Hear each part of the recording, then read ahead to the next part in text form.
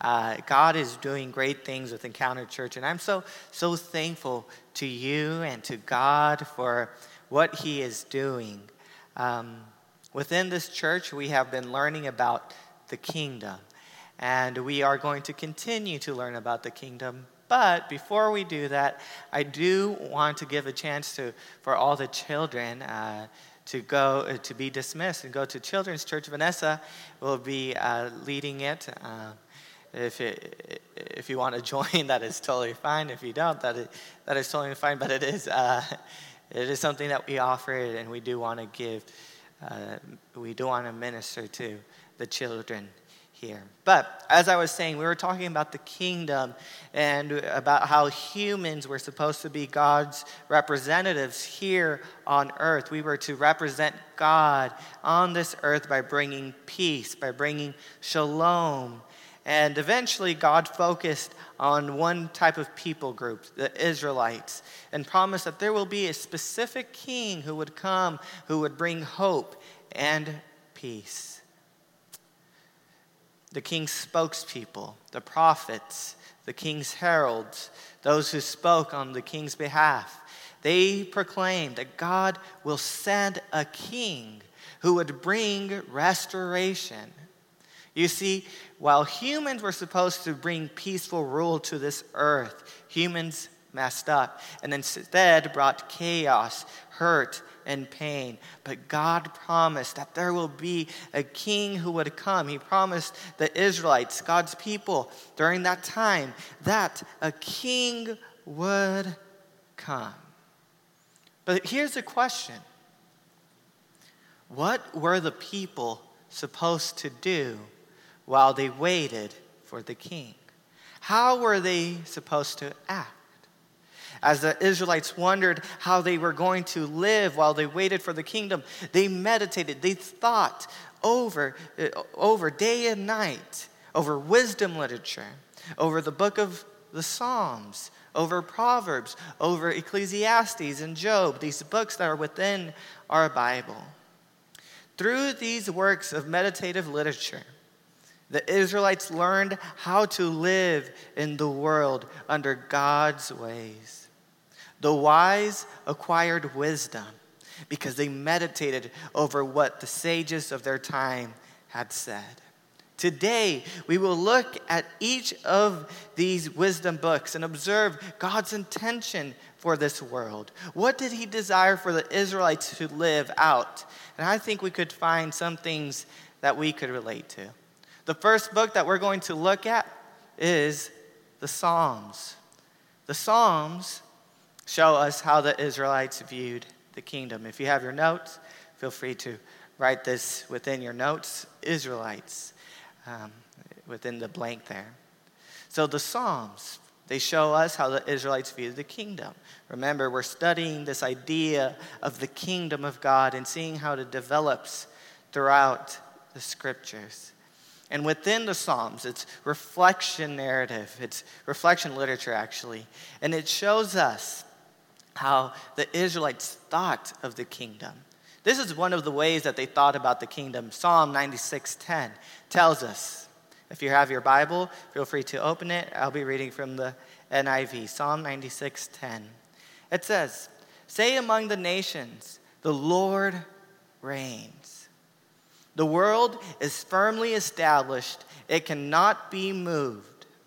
He will judge the peoples with equity. The Lord reigns. And because He reigns, the world is firmly established.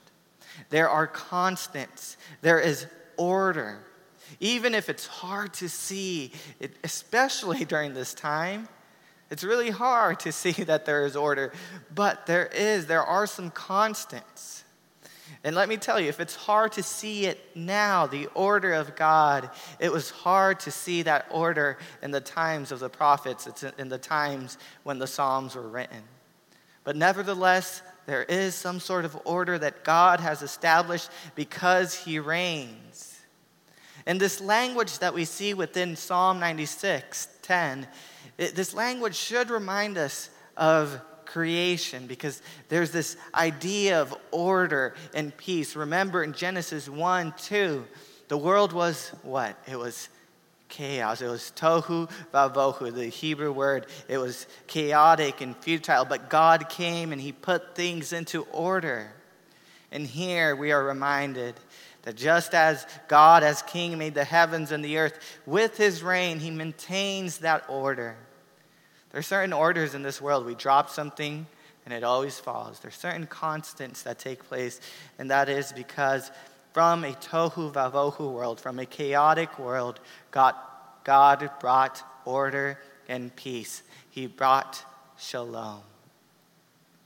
Also, this text includes a sense of judgment. As king, God will bring judgment. I know today the word judgment can bring bad ideas to our heads, somewhat because of fear-mongering and distortions. But to the original readers, judgment really didn't have a bad idea with it. In fact, the word judgment brought the readers hope, because the people who had done great evils would finally pay the consequences for their horrific deeds. And when God judges, he will not judge like man. Some judges say someone is guilty when the person is actually innocent, or say someone is innocent when the person is actually guilty. But this one theologian who recently passed away, J.I. Packer, he said this, and I believe this wholeheartedly. God will see that each person sooner or later receives what he deserves. If not here, then hereafter. The God that we serve, the God that is within the Bible, is a fair God. God is fair. And he will judge with equity, with fairness. The God of the Bible is not unfair. He embodies fairness. He's the one that gave us that inclination of fairness. He's the one that put it within us when we were made in the image of God. He is the epitome of what fairness looks like. But if we're being realistic, today we may not be able to comprehend everything that God is doing. And therefore we may think God is unfair. But when the scales of this lifetime fall from our eyes, we will see that God, the King of the universe, has always been fair in every decision that he has made. We may not see it now, but the Bible teaches us that God is fair. In Psalm 10, 15 through 16, we read about a kingdom that will succeed in bringing justice. Psalm 10, 15 through 16 says this: "Break the arm of the wicked man, call the evildoer to account for his wickedness that would not otherwise be found out. The Lord is king forever and ever. The nations will perish from his land." So this scene is a little bit graphic, break the arm of a wicked man, but there's symbolism here, and this is not talking about a human doing it to another human, but God as the righteous judge, as the one who judges with equity. He's the one doing this. But what is the significance of breaking the arm of the wicked man? Well, back in the day, this expression meant the breaking of power, because one's arm was the symbol of power. Therefore, God as king was destroying the power of wickedness. God will stop all the evil that is taking place. If God did not stop the evildoer, evil and doom would be king.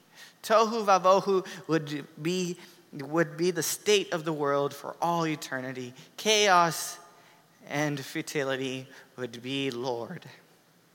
The evildoer would continue to hurt people and to bring destruction. But fortunately, God will stop evil, for he is the king forever and ever. Furthermore, God will stop. This verse tells us that he will stop the evil nations that have risen. The nations during that time, like Assyria and Babylon, they will perish for their wrongdoings.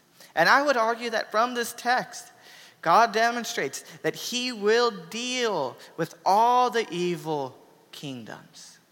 And last time we talked about within Daniel 7 that there will be Son of Man who comes, who defeats the evil beasts, the evil kingdom. God has a plan to end all of the personal sin, all the personal evil, and to end with all these structural evils that are within this world. I think this sounds pretty beautiful. A beautiful kingdom. This kingdom that God establishes through the Son of David, as we learned before, is one of justice and peace. I wonder, though, will everyone enter this beautiful kingdom? The answer, according to Psalm 24, 3-4, is no. Because this kingdom is so righteous, so holy, so like no evil thing could go in, and some people just choose to continue to be evil. Psalm 24, 3-4 says, "Who may ascend the mountain of the Lord? Who may stand in his holy place?" This kingdom, this realm where God rules, who is able to? And verse 4 tells us, "The one who has clean hands and a pure heart, who does not trust in an idol or swear by a false god." Only the one who is pure can enter this beautiful kingdom. As Augustine said, Augustine, the great church theologian of the 400s, 300s, 400s, he said, "Who then will climb up there and stay there?" Talking about the person who could enter the kingdom. "Only a person innocent in action and pure in thought. One who has not received his soul in vain. That is, a person who has not consigned his or her soul to the things that pass away, but realizes that it is immortal and longs for a settled and changeless eternity. It's a soul that wants more than just this world and what is physical, what is here in the present, but something that is eternal." Or sworn deceitfully to a neighbor. Such a person's dealings with others are free from deceit. It is also people who don't lie to a brother, who try to be honest, try to love others. Just as the things of eternity are simple and straightforward. And I feel like we all, to a degree, disqualify ourselves from entering this kingdom. But fortunately, we know that there is someone. Last time we talked about the suffering servant. We know that, and we also talked about sacrifice and atonement. We know that God has always provided a way for us to be clean. We need grace from the suffering servant to enter the holy kingdom, the holy presence of God. We certainly need Jesus to enter God's beautiful kingdom. We need to be purified. There are also Psalms that specifically talk about the promised Davidic king. Here's one, Psalm 72, 1-4. It tells us about this Davidic king. Psalm 72, 1-4 tells us, "Endow the king with your justice, O God, the royal son with your righteousness. May he judge your people in righteousness, your afflicted one with justice. May the mountain bring prosperity to the people, the hills the fruit of righteousness. May he defend the afflicted among the people and save the children of the needy. May he crush the oppressor." The king is supposed to be a guardian of justice and a protector of the poor and of the children. The king is supposed to maintain the peace, the shalom, that God had established in Eden. According to this psalm, the king will judge justly, with equity, fairly. and he will bring prosperity. Righteousness is a hallmark of this king. The book of Psalms makes us hopeful and optimistic. The next book that we will look at. So the book of Psalms, as we saw, it has a lot of words, a lot of phrases, a lot of verses about the king. And the Israelites would meditate and think about this. But now we're going to look at Proverbs. The Psalms, they make us optimistic, hopeful. There's a king coming. Evil is going to end, but evil is still here during this time. And Proverbs really, it gives us practical truths, wise sayings that we could practice while we keep our hope for the coming king, for the day when evil will be dealt with. I encourage you to read the book of Proverbs at home. But for our brief time together, we're just going to look at some verses with Proverbs, just 2. And within those verses, we're going to look at the nature of wisdom. What is wisdom? What is practicing wisdom? What does that look like? Well, the first verse that we're going to look at is Proverbs 3:18, which tells us, usually in Proverbs they use she to refer to wisdom. The reason for that is that the Hebrew language actually had, it only had 2 pronouns, 2 personal pronouns. We have he, she, it, and they only had he and she. So that's one of the reasons. And they would also like to personify wisdom as a woman. So they're talking about wisdom here. She, talking about wisdom, is a tree of life to those who take hold of her. Those who hold her fast will be blessed. Wisdom is like a tree of life. Remember in Genesis, in the Garden of Eden, there was the tree of knowledge. Eating from that tree brought rebellion because the first humans were disobeying God. There was also another tree within that garden, a tree of life. You would find that in Genesis 2. We could do a study on trees within the Bible, but for our time, we're not going to look at it today, but we are going to look at how the tree of life appears again. This time, the tree of life does not appear in the middle of the garden, but the tree of life is wisdom. Anyone who has a hold on wisdom receives the blessings of the tree of life. With wisdom, you begin to experience the good life. The second verse that we're going to look at is found in Proverbs 11:30. The fruit of the righteous is a tree of life. The one who is wise saves lives. One way of practicing wisdom is producing righteousness. And one way of seeing righteousness is doing the right thing. It's also being in right standing. When you receive the fruit of the righteous, you receive the tree of life. When you practice wisdom, you will save lives. You will share the tree of life with others. And I encourage you to practice wisdom. As I said earlier, I encourage you to read this book, read the book of Proverbs. It is an awesome book, gives us just wise sayings here and there, and it's full of things that we could practice right away. But we won't spend any more time today within the book of Proverbs, but read Proverbs and practice wisdom. Now let us go to one of my favorite books, Ecclesiastes.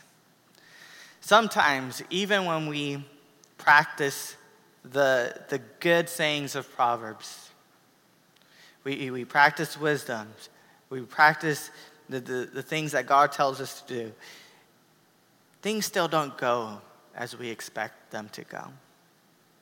This is where Ecclesiastes comes in. Ecclesiastes, in an interesting way, yet in a godly way, presents a critique to the book of Proverbs. Look, let's read Ecclesiastes 1:3-11. What do people gain from all their labors, at which they toil under the sun?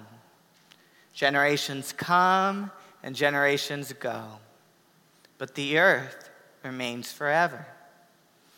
The sun rises and the sun sets and hurries back to where it rises.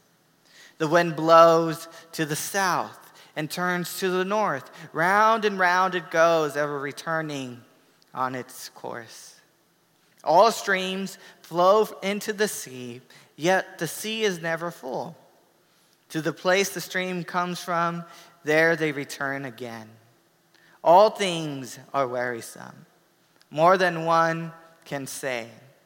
The eye never has enough of seeing, nor the ear its fill of hearing. What has been will be again. What has been done will be done again. There is nothing new under the sun. Is there anything of which one can say, look, this is something new. It was here already, long ago. It was here before our time. No one remembers the former generations, and even those yet to come will not be remembered by those who follow them. In these verses, there's a lot. We read about the futility of human life. There's a sense of dread. People work day in and day out. We work, and what do we get? Do we get a sense of ultimate gain? No. We get physical toil, a hurt back, a broken thumb, mental pain, and anguish. And then we die. And generations come and go. Yet the earth stays with work that still needs to be done. The sun rises and the sun sets. Yet there is still work. There's nothing new. Whenever I read this about sunrise and sunset, I am reminded of a song from Fiddler on the Roof. The song is called Sunrise, Sunset. It is a Jewish song that comes from the passage that we read, and it says, "Is this a little girl I carried? Is this the little boy at play? I don't remember growing older. When did they? When did she get to be a beauty? When did he get to be so tall? Sunrise, sunset, sunrise, sunset. Swiftly flow the days, seedlings turn overnight to sunflowers, blossoming even as we gaze. Laden with happiness and tears, what words of wisdom can I give them? How can I help to ease their weight?" This song really shows, man, where did time go? We look at our children and we see that time has passed. And we could wonder, how did this all happen? We could wonder, what's going to happen to the next generation? Is time just going to flow as it did with our children? Time is fleeing, and we may be just working without enjoying life. We have our children, we look at our children, and we realize that we don't have control over time. We can't just stop time and just stop in the moment. Time continues, and it just keeps on going. And yet, you're trying to do what is the right thing, but yet time is just going, and you can't enjoy the things of life, even if you're doing the right thing. You wonder your achievements of righteousness, of doing right things, and you wonder, will my work be remembered? What we have read in Ecclesiastes is a key theme of the book. Life is brief, and we have no control over time. Let's continue with Ecclesiastes 11:7-8. Light is sweet, and it pleases the eyes to see the sun. However many years anyone may live, let them enjoy them all. But let them remember the days of darkness, for there will be many. Everything to come is meaningless. Some other translations have vanity vanities, which is just saying that it's vain or meaningless, without worth. Life can be random. You do not know how many years you're going to live. You cannot control the death you will suffer or the day you will die. On this verse, Patrick Schreiner said, life is unclear, confusing, and uncontrollable. I tried to find a picture where he's not smiling because it's kind of a serious saying, but this was the only picture I could find. And I wanted you guys to get a picture of who he was. But anyways, so I just think about him smiling and saying this. The point, however, is that you cannot control the days of light, the days of joy, and you cannot control the days of darkness. So the point of this verse is, so in the days of light, enjoy them. But do not forget that there will be days of darkness, for you cannot control everything. There will be days of darkness because there are things that you cannot control, like death, time. There's certain randomness that comes to place, and because of all of this, because of uncertainty, perplexity, ignorance, and disappointment, it seems like it appears as worthlessness, everything. Like, yes, I had such great time, but there's things that we cannot control, and it just makes it all vanity. All the toil and work is meaningless. And friends and enjoyment, although they bring us some joy for a moment, because of things we cannot control, because of uncontrollable things, they come to an end so quick. Enjoy them, yes, in the days of light. But there are moments in the days of darkness that just, we can't really build our life upon them because of things that we cannot control. However, while there are things we cannot control, like death and time, we can control our actions. Don't leave today thinking that since all is meaningless, you shouldn't strive to practice wisdom. No. Look at how the author of Ecclesiastes concluded in the 12th chapter, verse 13. It says this, at the very end, now all has been heard, everything that we have read, it has all been heard. Here is the conclusion of the matter. Fear God and keep his commandments. For this is the duty of all mankind. Patrick Schreiner says this. He summarizes it like this. The call is not to ignore the randomness of life, like death and things that we cannot control, or the nature of time, or the reality of death, but to stop trying to control these things. Rather, trust. We cannot control death. We cannot control the randomness of life. And instead of trying to control the random stuff of life, which is uncontrollable, we should do what is right and trust in God. Doing the right thing, according to Proverbs, is wisdom. Remember, practicing wisdom, the tree of life. Do what God has commanded. Love each other. Care for one another. Promote justice.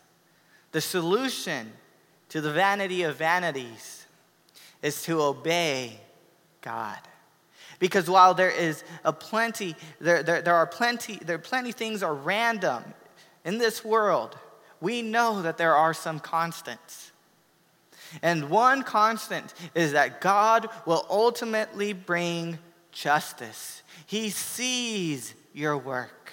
He sees what you are doing, your wise saying. And even though, because of the randomness of life, you may not experience it in this world, one day, either in this life or the next, in God's kingdom, he will give you what you deserve. He sees your works. We finished with the book of Ecclesiastes with the shepherd of Hermas. He was an anonymous writer. And he said this, fear the Lord and keep his commandments. He, the author of Ecclesiastes, said, "So by keeping God's commandments, you will be powerful in every action, and your action will be beyond criticism. Fear the Lord, then you will do everything well. This is the fear you must have to be saved." So even if there's uncertainties, even if there's things that we do not know how it's going to turn out in this life, even if things don't go the way that you expect them to go, keep God's commandments and fear him, for he sees your actions. Respect him, love him, and he will save you. Here's a picture of the next character that we're going to focus on Job, and I will end with this. We're not going to look at any verses of Job. Many of us know the story of Job. I just want to give a short summary of the life of Job. In the book of Job, we find this character. His name, as the title suggests, is Job. He had a family and he had the money. And according to the Bible, he did what the book of Proverbs tells us to do. He practiced wisdom. He was wise. But despite doing what was right, there were things that he could not control. And things that he could not control in the spiritual realm. Job experienced great loss. He lost his livestock and his children. Job became ill. Yet in his pain, he remained faithful to God. There were a lot of randomness in his life. Yet he said this, Job said this, that even if God slayed him, he will trust in God. Sounds like Job was taking the words of Ecclesiastes to heart. He was going to do the right thing, even if things were not going the way he expected. Even when things were horrible and appeared as random, he was going to fear God and keep his command. In the end, because Job practiced wisdom and God is just, Job was rewarded for maintaining his faith and received a double portion for what he had lost. We see a clear example within Job, the practice, what it looks to be wise in a world of tohu vavohu while we are waiting for the kingdom. Job, Ecclesiastes, Proverbs, and Psalms are books that we could spend time, lifetimes meditating upon. But by way of conclusion, I want to quote Schreiner to summarize what we have just covered, the wisdom literature. These writings, they tell us, that it shows us a reflection on what kingdom life looks like through Proverbs. Proverbs are just another way of saying wise sayings. Songs, laments, stories, and more history. And this is what a conclusion is from the wisdom literature. Either the people will follow God's wise king and live, or they will reject the commands of the king and die. The theme of life and death stretches back to the garden in Genesis, where Adam faced the choice between, of all things, two trees.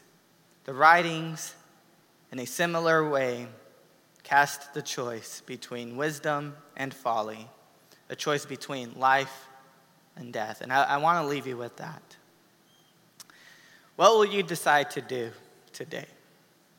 Will you let the randomness and things that we cannot change, will you let those things control your life? Or will you be like Job, who did what was right when things went wrong? Will you trust in God by practicing wisdom? I pray that you do. We are somewhat like the Israelites, but we are not like the Israelites today. The Israelites, as the Psalms showed, they were waiting for this righteous king, this just king, to come to earth. But let me tell you that the king of the Psalms has come. The king of Psalms is Jesus. Further, the wisdom of Proverbs, the tree of life, is Jesus. We are unlike the Israelites because our King has already come. But yet, we are also like the Israelites because we are still waiting for our King to return, not for the first time, but to return and establish his kingdom, the day when Jesus will gloriously come and destroy once and for all the power of evil. Until that day, I pray that we will continue in practicing wisdom and not folly, that we will eat from the tree of life instead of rebelling against God, even if things don't go as we expect them to go. If you have not seen Jesus as your King, I encourage you to do so today. See that Jesus is the wisdom of God, that we need to be cleansed, that his ways are better than our ways. Let us pray. Right there where you're at. Close your eyes if you want to join us as we pray.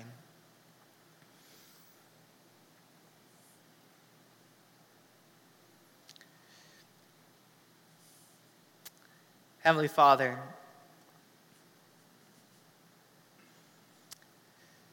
some things, a lot of things don't go as we expect them to go because there are things in life that we cannot control. And it's hard to continue to do the right thing. It's hard to continue to have hope for a better tomorrow. But Lord, I pray in this moment that we may know more of you. That we may know, God, that you are fair, that you are just, that you are faithful, even if we are not, even if things don't look like you are a God of peace and order. I pray, God, that we may know more of you, and that as we learn more about you, we may trust more and more in you, and that we may do things that glorify you and maintain your peace upon this world. I love you, God, and I pray that every single person here may see that you are on the throne. You are ruling today. In the name of Jesus Christ we pray. Amen. I encourage you guys to stand up if you want or sit down and sing with us as we sing that we will continue to do what is right. We will continue to trust even if we don't feel like it, even if things don't seem to be going our way and it seems like things are going against us. We are going to trust in God.